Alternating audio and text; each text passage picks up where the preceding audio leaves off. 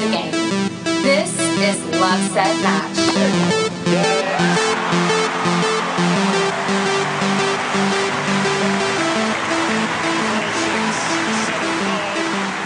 I mean, Andre Agassi had this quote, you don't have to be better than everyone else in the draw when you go out on the court. Like, you have to be better than someone that's across the net. I think you got to stay active in a sport sense, go out there, do some sports. I think it always makes you feel better, maybe you're more tired in the very moment, but actually the rest of the day feels better. And then I think giving back as well, making other people happy is going to give you a good feeling too. Welcome to Tennis Pal Chronicles, the podcast to feed your passion for all things tennis. This podcast is sponsored by Tennis Pal. Tennis Pal for iPhone and Android is an app for anything tennis. It connects you with other players and coaches to chat, schedule playtime, and share moments with. Download the app today at tennispal.com.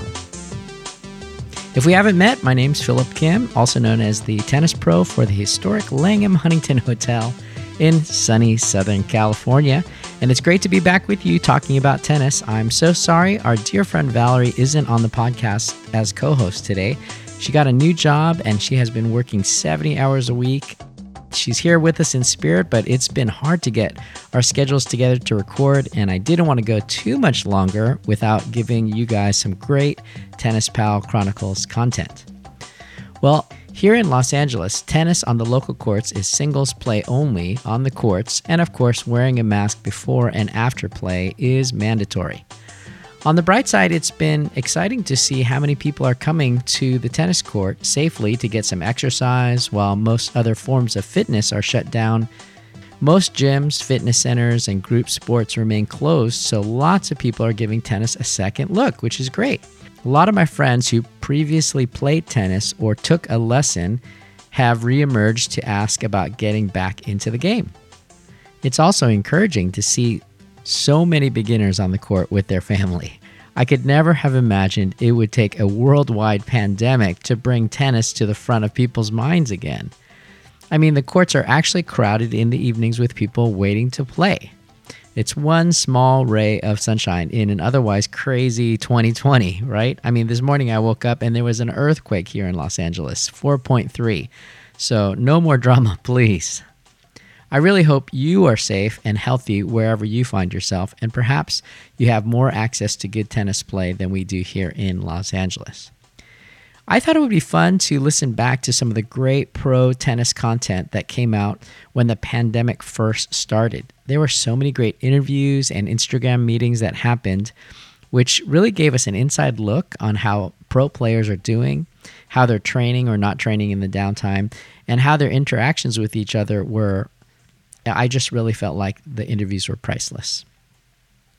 You may have seen some of this content, but I think it's worth a second listen, as some of it's long and really much better suited for podcast format because, hey, you can take it with you as you remodel your house or your garden or whatever you're filling your days with.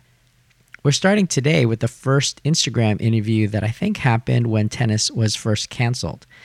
It's the conversation between world number one Novak Djokovic and Grand Slam champion Stanislas Wawrinka. You really get a sense of how playful and fun they are together and how much respect they have for each other. I love the insider locker room thoughts that they share about playing Grand Slams and their nerves getting ready to take center court. They both talk about playing Roger Federer and Rafael Nadal, and I feel like it's a conversation that could only have been shared in a time of COVID. I hope you enjoyed this audio-only broadcast of their interview. If you want to hear more content like this, let us know on social at LoveSetMatch. Visit the blog at lovesetmatch.net and make sure to follow us so we can connect with you. Well, let's jump right into this great conversation between Novak and Stan. Stanimal, What's happening? what's happening with you? You just man. wake up? No, never. But what's is that the quarantine effect for you to be on time for the first time ever? Or Amazing, man. Amazing. if this can help you to be on time for the future, please. Well, next step is that I'm on time for the practice. with This you. I'm not sure it will ever happen. Okay, well, at least I'm trying, Yes, at least you know. Look, I thought I'm also ready to practice here. I brought the racket Oh, and balls. nice. You know, so if you're ready, I'm happy to play virtual tennis with you. Is that French Open ball? No, that's actually Australian Open 2013. Okay. The one you remember, 12-10. Yeah. How did you go? This one I don't remember, but one of the many I don't remember, unfortunately. Exactly. Yeah. Roland Garros, I only remember the 16. 15, I think I played finals, but I don't know what happened that day. Me Did neither. you play that year? I think I did play it. Oh, really? Oh, you were the funny guy with that crazy shorts. Hey, be careful. Hey, be careful because it's there. I knew it, man. For sure. You knew. I hope you still have the one I gave it to you. Okay, so I remember. Let's start with shorts, please, because that has been the topic in the last 24 hours. Okay. So I would like to ask you, what is the story behind that shorts? Who came up with the idea? I would like to know who came up with the color, who came up with the style. Like, I would like to know everything. Please, lead me through it. There is not much to say except that actually I find the picture the first time I tried them was in 2014 in Tokyo during the tournament. That's when I got the clothes. But as you know, I wear the clothes they gave it to me. Yeah. And well, but you didn't have the say in design, like they didn't ask you previously. No, not for that. No. After that, we start to have more conversation about it, the colors and things like that. I could see the evolution after that. Evolution. I tried to get a little bit less color in one shot, but yeah, at least it made people talk about it. Well, listen, I think with that shorts, you know, won you one of the biggest tournaments in the world. So you should definitely wear it more. People remember more about the short than about me winning. So that's the problem, maybe. Wait, do I remember well that you put the shorts next to the trophy? Yes, I did. Finals? Yeah, I did. I had to. I received too much people talking about it until that, so I said at least he got it. How are you, man? How are you spending your time? I've seen you're very active on Instagram. I've seen that you work out every day, or you at least not every day. Unfortunately, not every day, but I'm trying. No, it's been great. Like, I'm not complaining. Living in a nice place and spending a lot of time at home for once that we're not used to. Spending a lot of time with my daughter also, so that's something different than normally. So at least this is positive. Are you doing homework with? I'm doing the school, not every day. The mom do also, and I do a week there. But I don't feel she's lucky to have a teacher like me. But well, it's good. What about you? Yeah, I mean, same thing. You know, I had a nice chat with Andy yesterday about about being at home and about how does that feel. You know, I think it's in a way it's strange because it's the first time. I mean, in my last 15 years of my life that I've been in one place more than I don't know, almost 2 months. You know, and that I spent so much quality time with my family. You know, with my children, with my wife. I'm really grateful for that. Obviously this coronavirus situation is terrible for a lot of people in Europe and in the world. A lot of people losing lives, and a lot of people being locked down in small apartments, and it's tough. It's really tough. But I think on the bright side, that we have in a way a blessing to spend time with our family. You know, and especially for us tennis players, we are, as you know, we are on the road at all times. We are under huge adrenaline, constantly traveling from one place to another, not really taking much time to reflect, or we don't have much time. Basically, our off season is like 1.5 months where you have to train for 4 weeks. So you kind of have 2 weeks maximum of resting. So I'm not complaining. It's a great sport. I love it, but at the same time, I try to see everything that is happening right now as a positive thing, at least for family. Yeah, the big difference now I feel like is we are staying at home and we have to, so we spend time at home, but we don't have the pressure of feeling we have to practice, we have to be in shape, we have to be ready because the others are playing, there's tournament coming soon. You don't feel this pressure, so you can really focus on enjoying the time that you have to spend at home. It's true. It's true. Are you learning some new skills? Are you learning languages or anything like this? Not, I'm learning. I'm trying to teach my daughter. That's Nice. Well, there's this. Now we have time to also try to do some things that we really wanted always to do, and we never had any time. I mean, I like languages, so I'm trying to work. You already speak like 10 languages, so. Well, yeah, there is there's like over, I don't know, 200-300 languages or even more. But which one are you learning now? I'm starting a little bit Russian, and I need to get better in French. Maybe you can help me with that. Yes, we can. Peut-être, mon pote. Peut-être, and also German. I used to speak it, so I'm going to try to work on that a little bit. And I don't know, you have a lot of time to read. I think I'm reading different books. What are you reading these days? You have any books to recommend? I'm reading more about, I like biography about sports, athletes. I like to learn a bit from others. And, I always try to learn from you, from other guy when we can talk. And for me, that's something really you can use as an athlete. Nice. Did you watch Andy's documentary? Yeah, of course. Did you like it? Yeah, I love it. Everything that can give you something that you don't see, something more into it, more deep, it's always interesting. And especially with Andy, who gives so much, I think it was great. Yeah. Of course, it gives you insights on. I mean, he was struggling a lot in the last 3 years, with injuries. So it was very interesting to kind of get a little bit closer to him through that documentary of understanding what he's really going through. I think that part where they were showing the surgery, that was a bit too much for me. I mean, it was really hard to watch. Some people have the stomach for that. I don't have the stomach for that. But it's really hard. I mean, you went through also quite a few injuries yourself, right? The surgery of the knee a couple of times.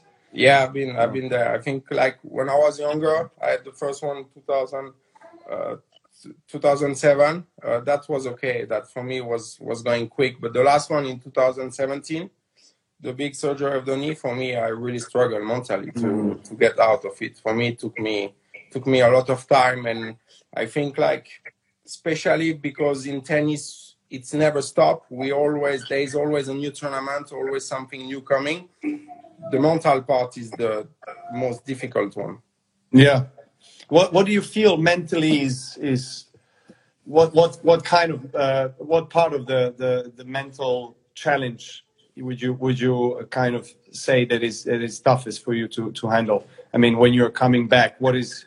For me, when I was coming back is to be patient. I'm really impatient, and to really accept it and to take the time you need to come back. And when you got such a big surgery later in my career, when I'm closer from the end, but in the same time I was at my best level that I never had, was mentally tough to really accept it and to do the work I needed, especially because there's a lot of question mark. With my surgery, was a lot of question mark because we didn't know if my knee will handle that surgery and if I was going to be able to come back. So that was the toughest part. And when I came back the first time in Australia, was 6 months after, I knew I was far away from my level, but it was in a way to test it. But I was hoping that after that he was going to go only step by step better and better, but it went the opposite for a few months after coming back. So basically it took me almost more than a year to come back to my level, and mentally that was the toughest part. Yeah, of course. I was sharing the same thing yesterday with Andy as well, when we talked about, the comebacks and the injuries and how that affects your emotional, mental state, how that affects your character, because if you're playing on a very high level for many years, and then you know that you have the quality to be a top player, and then because of the ranking system and everything, if you're out for a long time, like 6 months or more, you're losing a lot of points. Sure, you can use your protected ranking here and there, but your ranking is quite low, so you have to rebuild everything from the beginning. Yeah.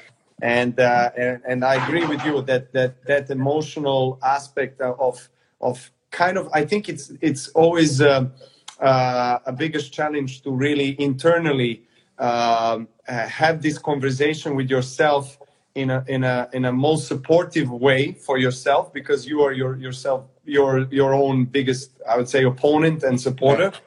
But I think the fact that you're coming back to the same community, to the same environment, where you have been winning the biggest tournaments, where you've been at the top of the game, and then you come back to competition again after an injury, and physically your body probably has to reprogram itself, but and mentally you have to do the same. But mentally it seems like you don't want to do that, because the last memory that you had was positive, and you were dominating the tour or whatever. You were one of the best players in the world, and now you have to kind of start from scratch, and then all of a sudden the movement is not as dynamic, as efficient as it was before.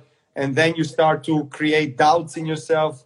All these different obstacles, mental obstacles come there and say, am I capable to do this? Am I ready enough? Maybe I was rushing too much. Maybe I'm not. I was supposed to be more patient. Once you start to ask yourself questions, so many and questions, how it's over. It's over. Right? But it's for me personally, tennis court is a place where I get challenged the most in my life. So on emotional, psychological level, and physical, of course, as well. That's where all my programs that have been maybe suppressed over the years, emotional things and whatever, even some traumas, they surface there. Is it the same for you? Do you feel like tennis court is a kind of a battlefield for you Yes. internally as well? Big time, because that's when you get all the emotion and you have to control them, because sometimes you get tired. So when you're tired, the emotion are coming out even more. And you know that if you start to have doubts, the level is going to drop. If you start to think a little bit too much of what you want to do, or what you're going to do, or how you're going to do it, it's going to be a different match. And for me, it's always been like a big puzzle. You have to put all the pieces together to play your best level. And in my career, it took me so many years to get there at my best. And I knew at that time that when I was feeling good with every aspect of the game, but not only tennis, mentally, physically, then I was the best player I could be. But it takes so much to get there, but not people see only the match. But for me, it takes so much in the practice session to push myself to know that when I'm going to be in a big match, it's going to come. It's going to be automatic. I'm going to do things without getting in trouble mentally. And how did your private life and everything that you experienced, with your family or privately, let's say off the court, affect your performance on the court and everything that is happening? Because for me personally, I always believed in the holistic approach to life. I mean, I can't separate, even though I understand that, throughout my life, I also had people that were telling me you have to separate and differentiate yourself as a tennis player and yourself as a, brother, son, father, husband, and whatever. So you have to separate these two.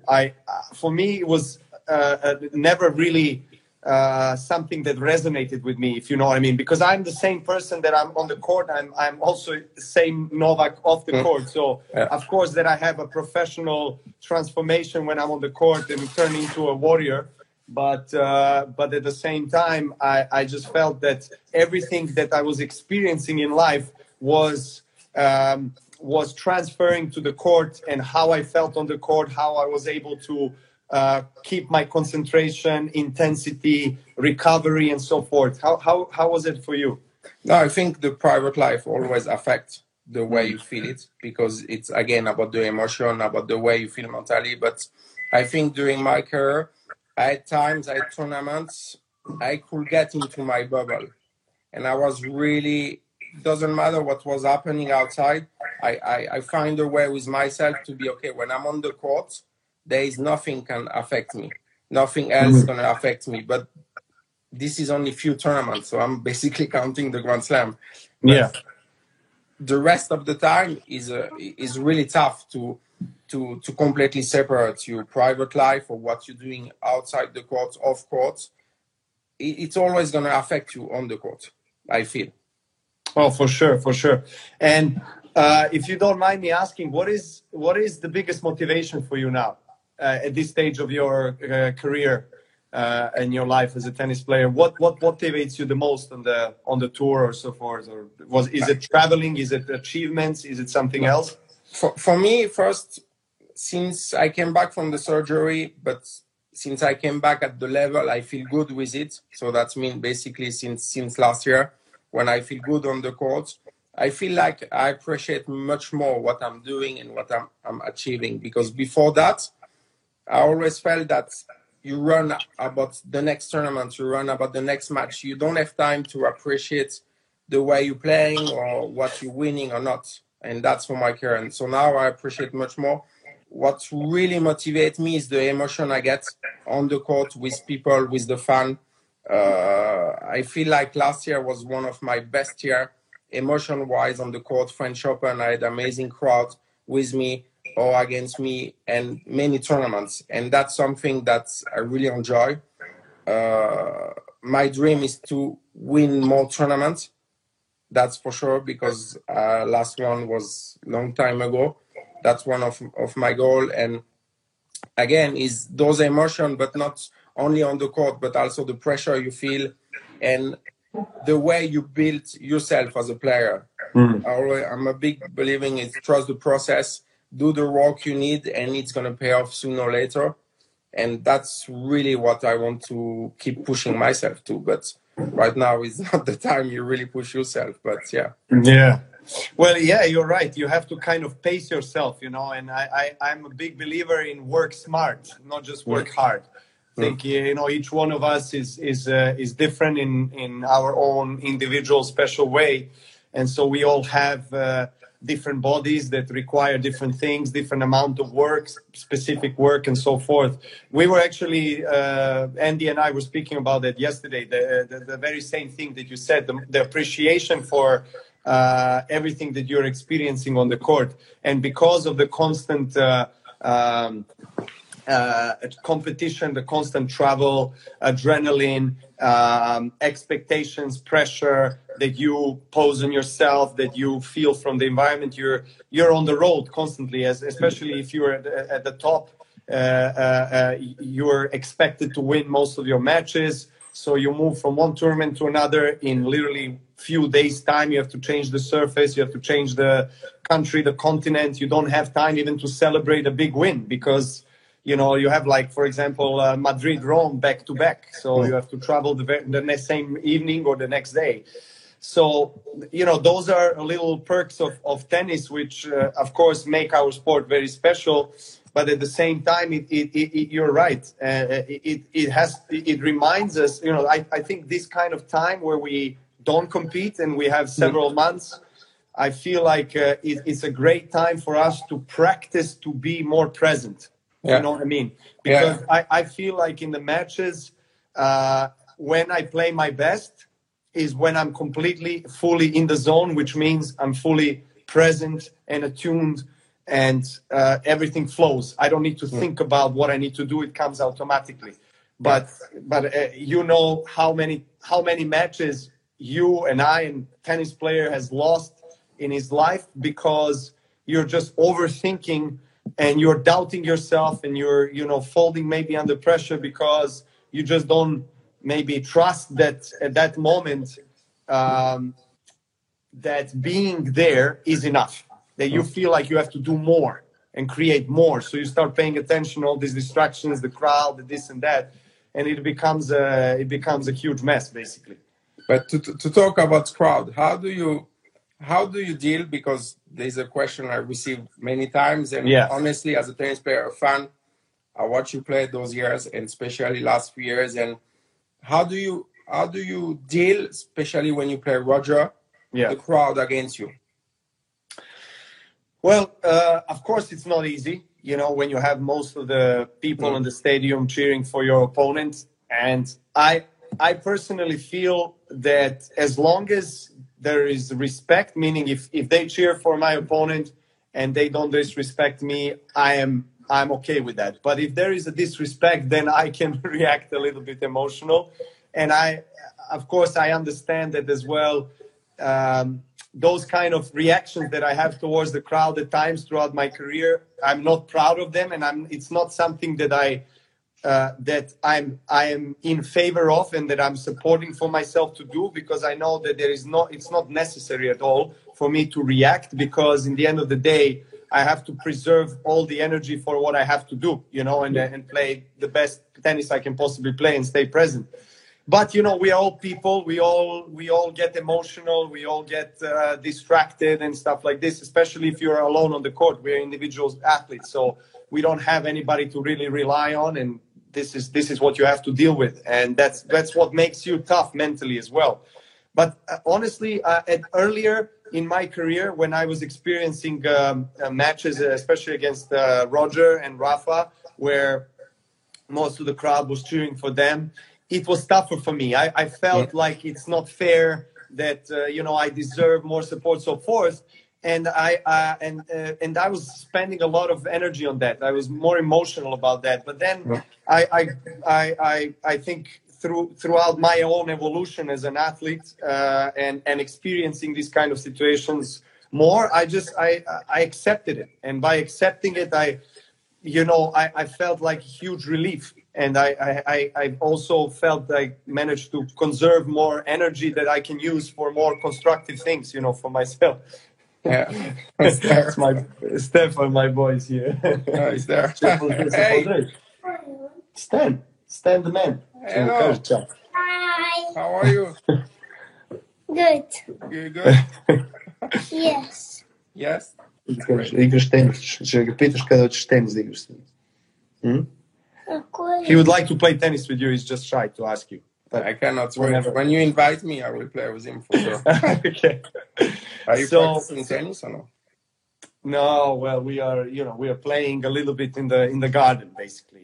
Just we put a little net so we play, and he likes to play. He's motivated now. We'll see how that works in the future. But going back to what I was saying is as well. What I said after the finals last year against Roger in Wimbledon, which was one of the most epic matches that I was part of, and there it was really interesting, in terms of the crowd support and everything. With most of the people were cheering for him, and I mean that was obvious from on and off the court as well. But that's why you think it's still like that. Why is it like that? Why you think it's still like that? Why do I think it's still like that? Yeah. Well, look, I mean, we can discuss about various things and factors why this is in such way or other way. It's really hard to say. I mean, for sure, one thing is that Roger is, arguably the greatest player of all time. He's the guy that is liked around the world. So I don't expect, to be honest, in most of the cases, as long as he's playing, the crowd to be in majority on my side, if you know what I mean. Yes, some places maybe, but in most of the places they're going to support Roger, and I'm okay with that because it's Roger. So, and it's very similar situation with Rafa. So yeah, it's hard for me to answer to that question. Why is it like that? Am I contributing to that in a negative way, that I'm taking away the crowd support from me? I don't think so. I think it's more just the greatness of Roger Federer and Rafael Nadal, and not them just as a tennis players, but them as people, as very charismatic, nice guys, humble guys, great champions, that have made huge mark in our sport. And I am part of their era. So in one way I'm lucky, in another way maybe not so much. So I guess, I don't know. What would you say?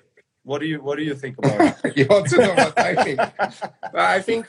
I think it's a bit of, for sure, what you said, that they are amazing champion like you are. I think in your young age, you were a bit different, of course, like we all are. And that they took this spot already of the nice player, humble, and always fair play and all. And that in a movie, you cannot have three good guys. You need someone who's a bit against. You know what I mean? Yeah. I'm saying that with a lot of respect, you know? No, of course. And that's probably, I think, when you were all three younger, that's the direction that everybody took a little bit. And now it affects a little bit right now. Yeah. But it's true. My vision.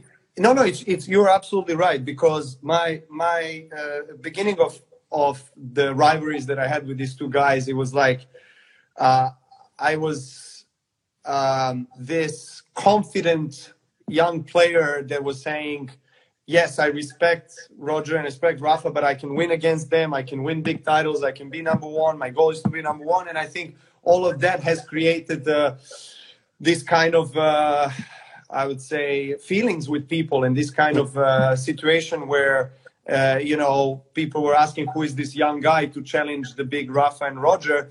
And then I was feeling like it's me against the world in a way, But you also need a little bit. You also need that a little bit. Yeah, that's how I felt. I don't feel that way anymore, to be honest. I mean, for many years now, but especially in the first 3 to 5 years, I was feeling like, okay, it's me against the world. I got to prove it to everybody. I'm going to fight. I'm going to, not give up. I'm going to be, focused, and I'm going to be fearless warrior, And of course, it did give me results in terms of tennis and everything. But at the same time, of course, it was giving me a situation that was difficult to also handle, because every time I would go out on the court with them, it would be tough, and it still is. But I guess it's different from my perspective. I have internally, I have changed the way I'm experiencing this, that I'm seeing this, and so that has changed the whole external experience for me as well. Okay. Yeah. Do we have some? You have some questions, Pompot? I have a question I receive a lot of questions, but one from my coach, Magnus. He asked about you, Coach Maria. What was for you the part of your game he most influenced? What was the part of my game that my coach, Marian, has influenced positively? Most, yes. Because you've been working now for how many years? We started working in 2006. Yeah, so it's been 15 years, and Marian has been there, more or less from the day one of like pro tennis, and Marian has been an incredible role model for me in my life. It's really hard to talk about him only as a tennis coach. He's like a brother. He's like a father to me. He's like family. Really, we've shared so many moments. I remember, times when I was struggling mentally, emotionally. I would go into his room crying. Was I think one moment when I was really down on myself, where he lifted me up and helped me tremendously, was in 2010. I think when I lost to Meltzer in quarterfinals or Roland Garros, I was 2 sets to love up, and I lost in 5, and then I had a little bit of a crash, and I went to his room crying on the floor, and he was there for me, him and also Miljan, my physiotherapist, and one of the best friends in my life. these guys have been a tremendous support. And Marian, in terms of technical stuff on the court, I think he has helped me a lot with positioning on the court and how to tactically execute the right shots at the right time. We worked over the years on forehand and backhand, probably a bit more on forehand, and serve as well. And we were bringing in, other coaches on board as well. Boris Becker. I think Boris I saw Boris. watching. I don't know. He's watching. I don't know. Hi, Boris. Yeah, he's watching. He's here. Boris, Schatzi, wie geht's dir? He's an amazing guy, and he has helped me tremendously with my serve, because I feel like earlier in my career I was serving well, and then I had this elbow injury, and then everything started to change. My technique has shifted, and I lost my rhythm for the serve, and then But Boris quick joke. I thanks Boris. Yeah. Because in quarterfinal Australian Open, you made serve and volley on match point against me, and you missed the volley. And that was the transition for you when you were starting to go at the nets. Well, to be quite honest, he did not say anything about that play. He probably liked the play from the standpoint of being courageous, but I don't think he was not actually making me play serve and volley, but he was just, we were working a lot on the serve, and same thing also with Boris, and now with Goran Ivanišević as well. It's like Marian and I have always tried to see, what are the little details that we can improve in the game biomechanically, in terms of tactics, in terms of strategy, in terms of positioning on the court. At that highest level, everything matters, as you know. So I think Marian has contributed to, of course, everything, every shot, because it's hard to pick just one shot. From the beginning, we worked on that hard, but I think mostly on how to strategically place myself on the court and position myself so I can execute the best shots at the right time. Yeah. It's been so long with him also. Yeah. How long have you worked with Magnus? We started in 2013. 13. Okay, yes, you guys have been 2000, so a long time also. Yeah. Nice. Big Grand Slam with him. So. What do you feel Magnus has contributed the most to your game? But I think we got also maybe not as long as you, but for me we are really close. He's like a really close friend. We share everything. He saw me cry more than one time, unlike you, cried many more times after losing. But I think in my game, something that's really helped me is that to practice in a way that it's come back a little bit more automatic when you play the match. And that you know that when you start to have doubts during the match, you can rely on what you did in the practice court. And that's something that's helped me to get confidence little by little. And for me, that's one of the big reasons of why I start to suddenly win bigger matches in my career. I have an interesting question for you, because it's very interesting for me to observe players in terms of the practice and how that translates to the match. Do you feel like, are you one of these players that needs to hit an extra ball on the warm-up or on the practice so you can feel the shot more? Or when it's time and you say, okay, it's enough, so less is more, and basically that's going to make you feel better on the match? No, I think less is more, especially later on my career, because you need to be careful with your body. Sorry, 1 second. Sorry, No problem. Super, that was such a dodge. Sorry. Yes. So for me, yes, less is more, because you need to be basically fresh mentally, physically for the match. But I'm kind of the player who needs to have the hours of practice before that. I just need to find the right balance of when I can push myself and when not. But I'm not the player who's gonna warm up, miss the last match, and ask for more smash because he missed one smash. You know what I mean. I know when I'm ready, and when I'm ready, I can completely turn off 1-2 days before the match. Interesting. Because sometimes for me, I do both. Sometimes I feel like less is more, but actually, also quite a few times I feel like if I miss a smash, I'm gonna make another one and another one and another one. And sometimes the warm up for the match goes for like 45, 50 minutes.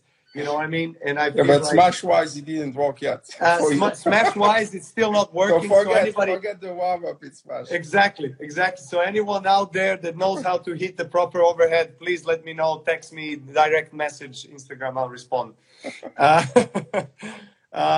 Okay, so do we have any other questions maybe from the fans? Do you want to see Do you have any questions? There was many. Let me check a bit what. Yeah, kind of question came back often is, when was the match you lost and you were the most angry going out? Well, one of them was with you, Roland Garros finals in 2015. That's why you were hungry. And another one was probably also with you in 16 in New York. I don't know, for some reason you make me angry, man. Oh, come on. You completely dismantle my game. You guys can leave a little bit for the others, so please. No. I've been 15 years on the tour and I got only few, so please let me that. No, But why you get angry? Because you think you played bad? You think you missed the opportunity to get, or just because you lost? Exactly. Well, not. Look, both of the matches that I lost to you in finals was Roland Garros and US Open. I felt that it was a very similar trajectory of the match. Yeah. I started well. I won first set in both of the matches. And then some close games, pretty even in the second set, where result was kind of here and there, didn't lose my chances, and that's where you pick up. And then you go to a level which was higher than mine, and you were a better player, and you won against me. So I was not upset with the way I've played, because if you just overplay me, if you're just better, that's it. I cannot be too upset because of that. I just have to accept it and say well done. But I was upset with myself that I repeat the same thing twice. That I allowed you to take over the momentum and the control of the match. And I feel like I had an opportunities in both second set of both finals to just, win the second set, and then probably the match, or there would be a much higher chance for me to win with being 2 sets up. So this, I was upset with this kind of outcome, so to say, with my loss of concentration and loss of intensity probably in those moments. That's all. What about you? Me, I will say was one match for sure, clearly. World Tour final against Roger, when I had made a match front to play you in the final, but was not to play you, was just like to have the chance to play the final of the World Tour final for a tennis player is something so big. And I know that day I let him win. Like, there is not that match. I know I had everything in my game and in me to finish it. And I made the mistake. I shouldn't have done it. And another one, big one, was again Gasquet in Wimbledon quarterfinal. I think it was 2015. And I lost 6-4. And I think the level in general was really good, like for me on grass. But for me, I was really angry to not have the chance to play you in the semifinals, especially just after, because we played against each other on every surface, but not on grass. I was happy, to be honest. I'm not sure. Sorry that you lost that match, but I was happy. You would have killed me anyway on grass, but I would have. I wanted that day so much to play you in the semifinal of Wimbledon that I was really sad after that match. Yeah. And how long does it take you usually after the match like that, where you feel like you let yourself down in a way, I mean, how long does it take you to recover, like, and be ready for next match, next turn? In World Tour final, it took me, I let myself be down the next full day but then I had to push myself because we were going to play the Davis Cup 5 days or 6 days after. So I had two options. One, to stay down and knew that day that then you'd not give yourself the best chance to play well in Davis Cup, or just be like, okay, I give 24 hours to my brain to completely be down, to be sad, to be mad, anything, any emotion out, but then you focus on the next match. And the next match is so important that it's going to make you forget what you lost before that. But I also feel that early on in my career, it took me longer to get over matches, especially big matches. But when I start to basically, after my first Grand Slam, it's always been short. It's always been short. Like, I lost. It's not the end of the world. Next one, go back to practice. You know what it takes. You know what you have to do to be at your best, or at least to give you chance for that.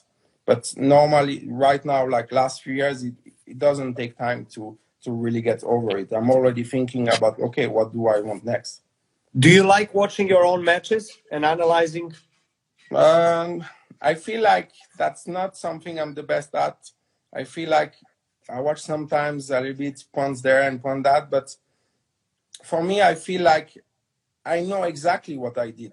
I know exactly when I lost the match. I know exactly when I did this double fault. I know exactly that at that moment I went a little bit defensive. Like, I can tell you every match. I know what happened in the match. So for me, watching it doesn't really help me unless I do it with my team and then my team explain to me something, but they can explain to me without watching the match because I know exactly what happened.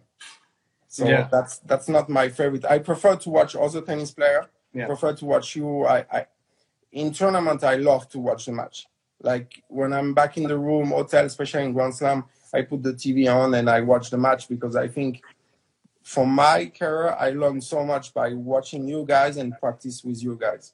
That's when it helped me so much to be a better tennis player. Absolutely. Yeah, same for me. I think I love watching tennis. I think for most of the guys it's the same. You know, when you're during the tournament, you're like always constantly following what others are doing and analyzing their game and trying to pick few things that you can implement maybe in your game and try. And I feel I also like, even when I'm not in the tournament, like when I'm at home, I like to go on YouTube, or I like to look at some replays and highlights of the matches, or some slow motions from like all the players, from Roger, Rafa, yourself, or anybody. And there's always something that is very interesting for me to really try out myself on the court next time I'm hitting a ball.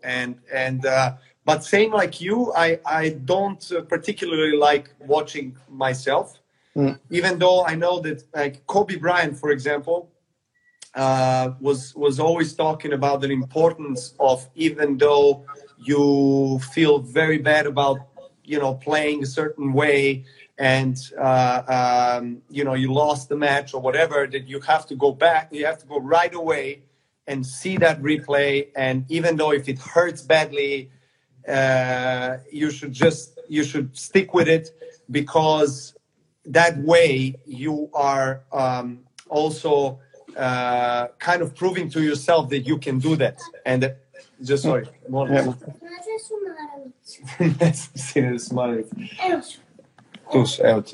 Sorry. So I do understand that there is an importance of that, and I do prefer watching and analyzing the videos of myself from the practice sessions, or like practice sets or whatever, if somebody records me, but not so much from the matches. And I actually like going like fast forwarding through the match, like just at particular points of the match where, as you said, you know exactly. I feel is exactly the same. So I just try to look, because I use the memory of and remembering which part of the match was a change in my game that caused me to maybe lose that match, and I go to that right away.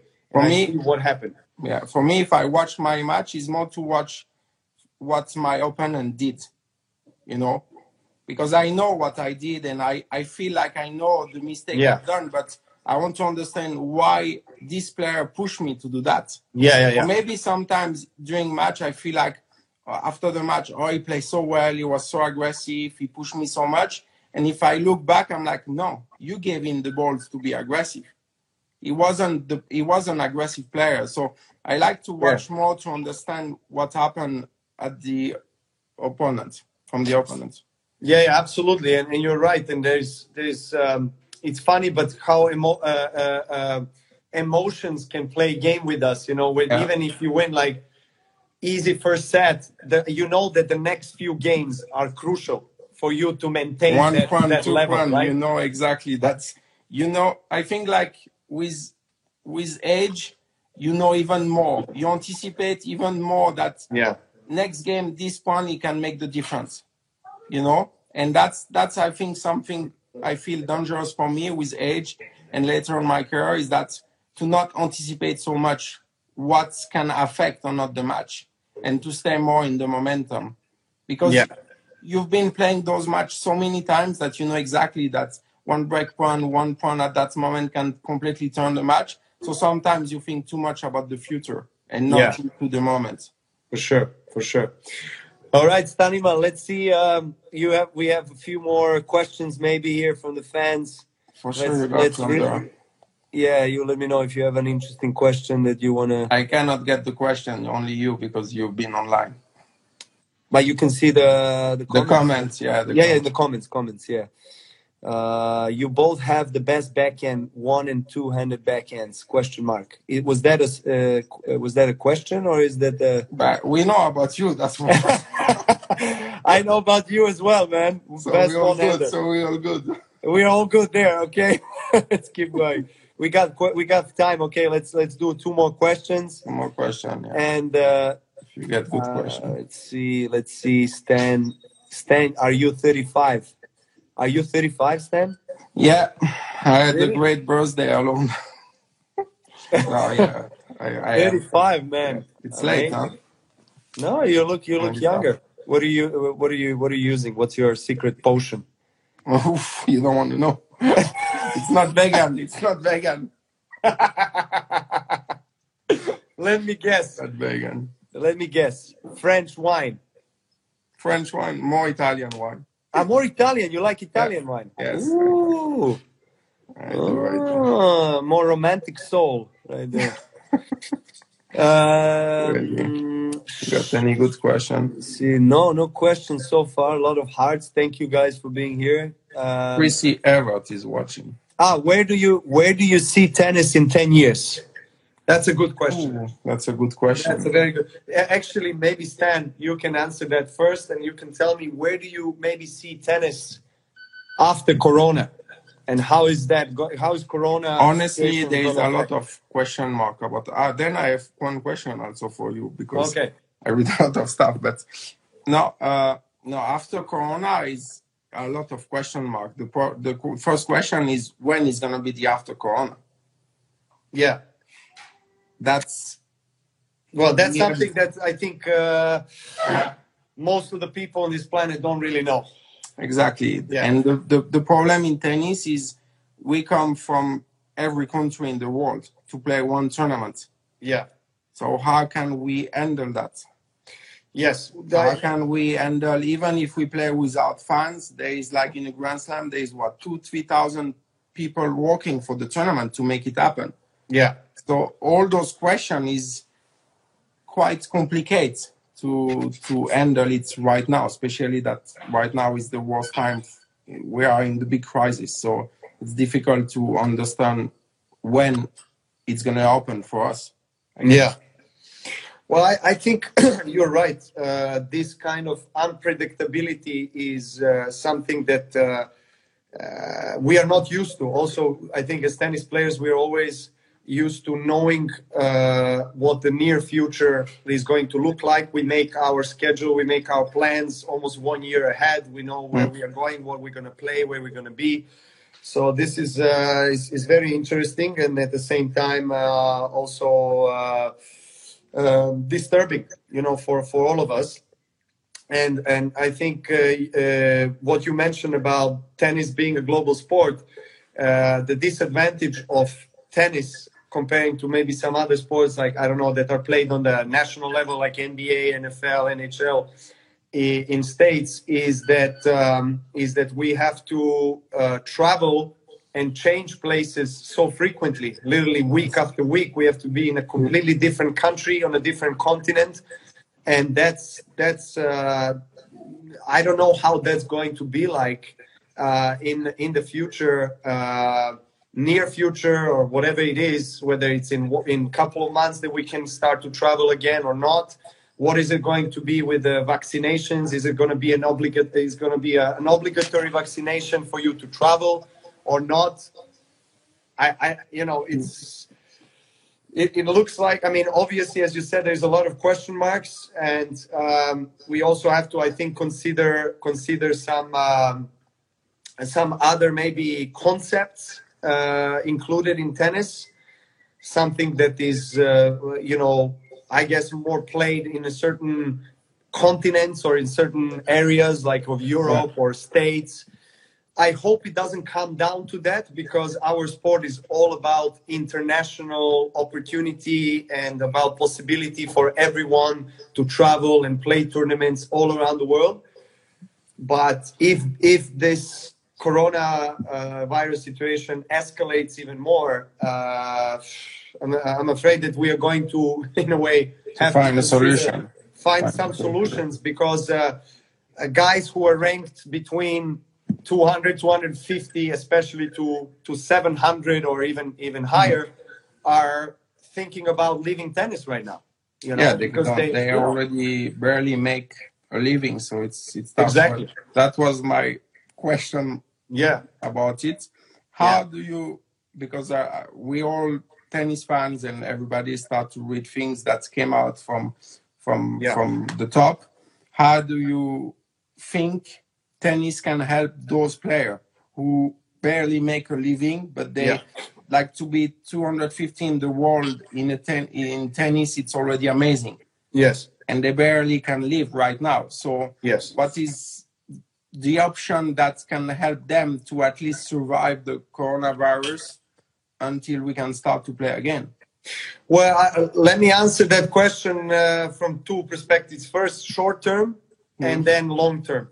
I think short term, I spoke to Roger and Rafa a few days ago, and we had a long conversation about near future of tennis, what's going to happen, how we can contribute, and how we can help, especially lower ranked guys who are obviously struggling the most of anybody, because majority of the players who are ranked between 200 and 250 to 700 or 1,000 don't have federation support, don't have sponsors, so they are completely independent and kind of left alone. And so I'm really glad that ATP, Grand Slams now, most likely, and players, hopefully, if we all get together, will contribute collectively to the player relief fund that ATP will distribute using certain models and criteria. Like, for example, I mean, you want to avoid giving money now to a player maybe that fits into this group of people that are ranked lower but doesn't need money as much as maybe someone else, because he has been, I don't know, a top 50 guy for a long time. Now he's been injured, so maybe he doesn't need as much as the other guys need. So there's certain criteria, rules that will be in place, and ATP is working on that. So right now it looks like there's going to be hopefully somewhere between $3 and $4.5 million that is going to be distributed to these lower ranking guys, and then other things short term that we can do, and that depends obviously on the continuation of the season, and that's something that the players also have to agree, is that whether or not in the certain tournaments, maybe World Tour finals, maybe bonus pool for top guys in the end of the season, that kind of money, whether that kind of money will also be transferred to this relief fund. Yes. Or if we don't have any tournaments this season, maybe we can collectively take certain percentage from our prize money from the Australian Open in January and direct that into the relief fund. So there are always ways that you can help. I'm really glad that tennis ecosystem is coming together. Yeah. Because I think everyone realizes the importance of the base of the tennis. And these guys are that are ranked from 250 onwards. They are the ones that make the grassroots of tennis, that make the future of tennis. And I feel we have to be united. We have to support them. We have to show them that they're not forgotten, that we are there for them. But also, I feel we have to send a message to the younger generations that are taking in consideration to be professional players, and to show them that they can live out of tennis, even at the times when there is a pandemic and there is a financial crisis, that they still can rely on the support of the top guys of the ATP as a governing body, of ITF or Grand Slam. So that's short term. Long term, I think that what we did now in a short term, which is coming together for this cause, I think this is necessary to happen in a long term, which is more complicated, because as you know, there is ITF, that is independent entity, International Tennis Federation, and longest standing tennis federation in the history of our sport. Then you have obviously Grand Slams that operate as independent entities, and you have ATP as well. You have WTA. So all of us have to consolidate somehow and come up with a plan and a system that will support especially the base or the grassroots of tennis, which is this lower rank guys, both men and women. We have to somehow regulate better the initial levels of professional tennis and allow these players that are starting to play professional tennis to have an easier way of transitioning to the higher levels. If you know what I mean? Because right now, a few years ago, there was a rule change with the challengers, the Challenger Tour and the Transition Tour. I don't think that's good, to be honest, because it creates even more separation there. Yes. So there are ways. It's not going to be ideal, but I'm glad that at least we're all looking into changing things for better. There are everyday actions to help prevent the spread of respiratory diseases. Wash your hands. Avoid close contact with people who are sick. Avoid touching your eyes, nose, and mouth. Stay home when you are sick. Cover your cough or sneeze. Clean and disinfect frequently touched objects with household cleaning spray. For more information, visit cdc.gov/COVID-19. This message brought to you by the National Association of Broadcasters and this station.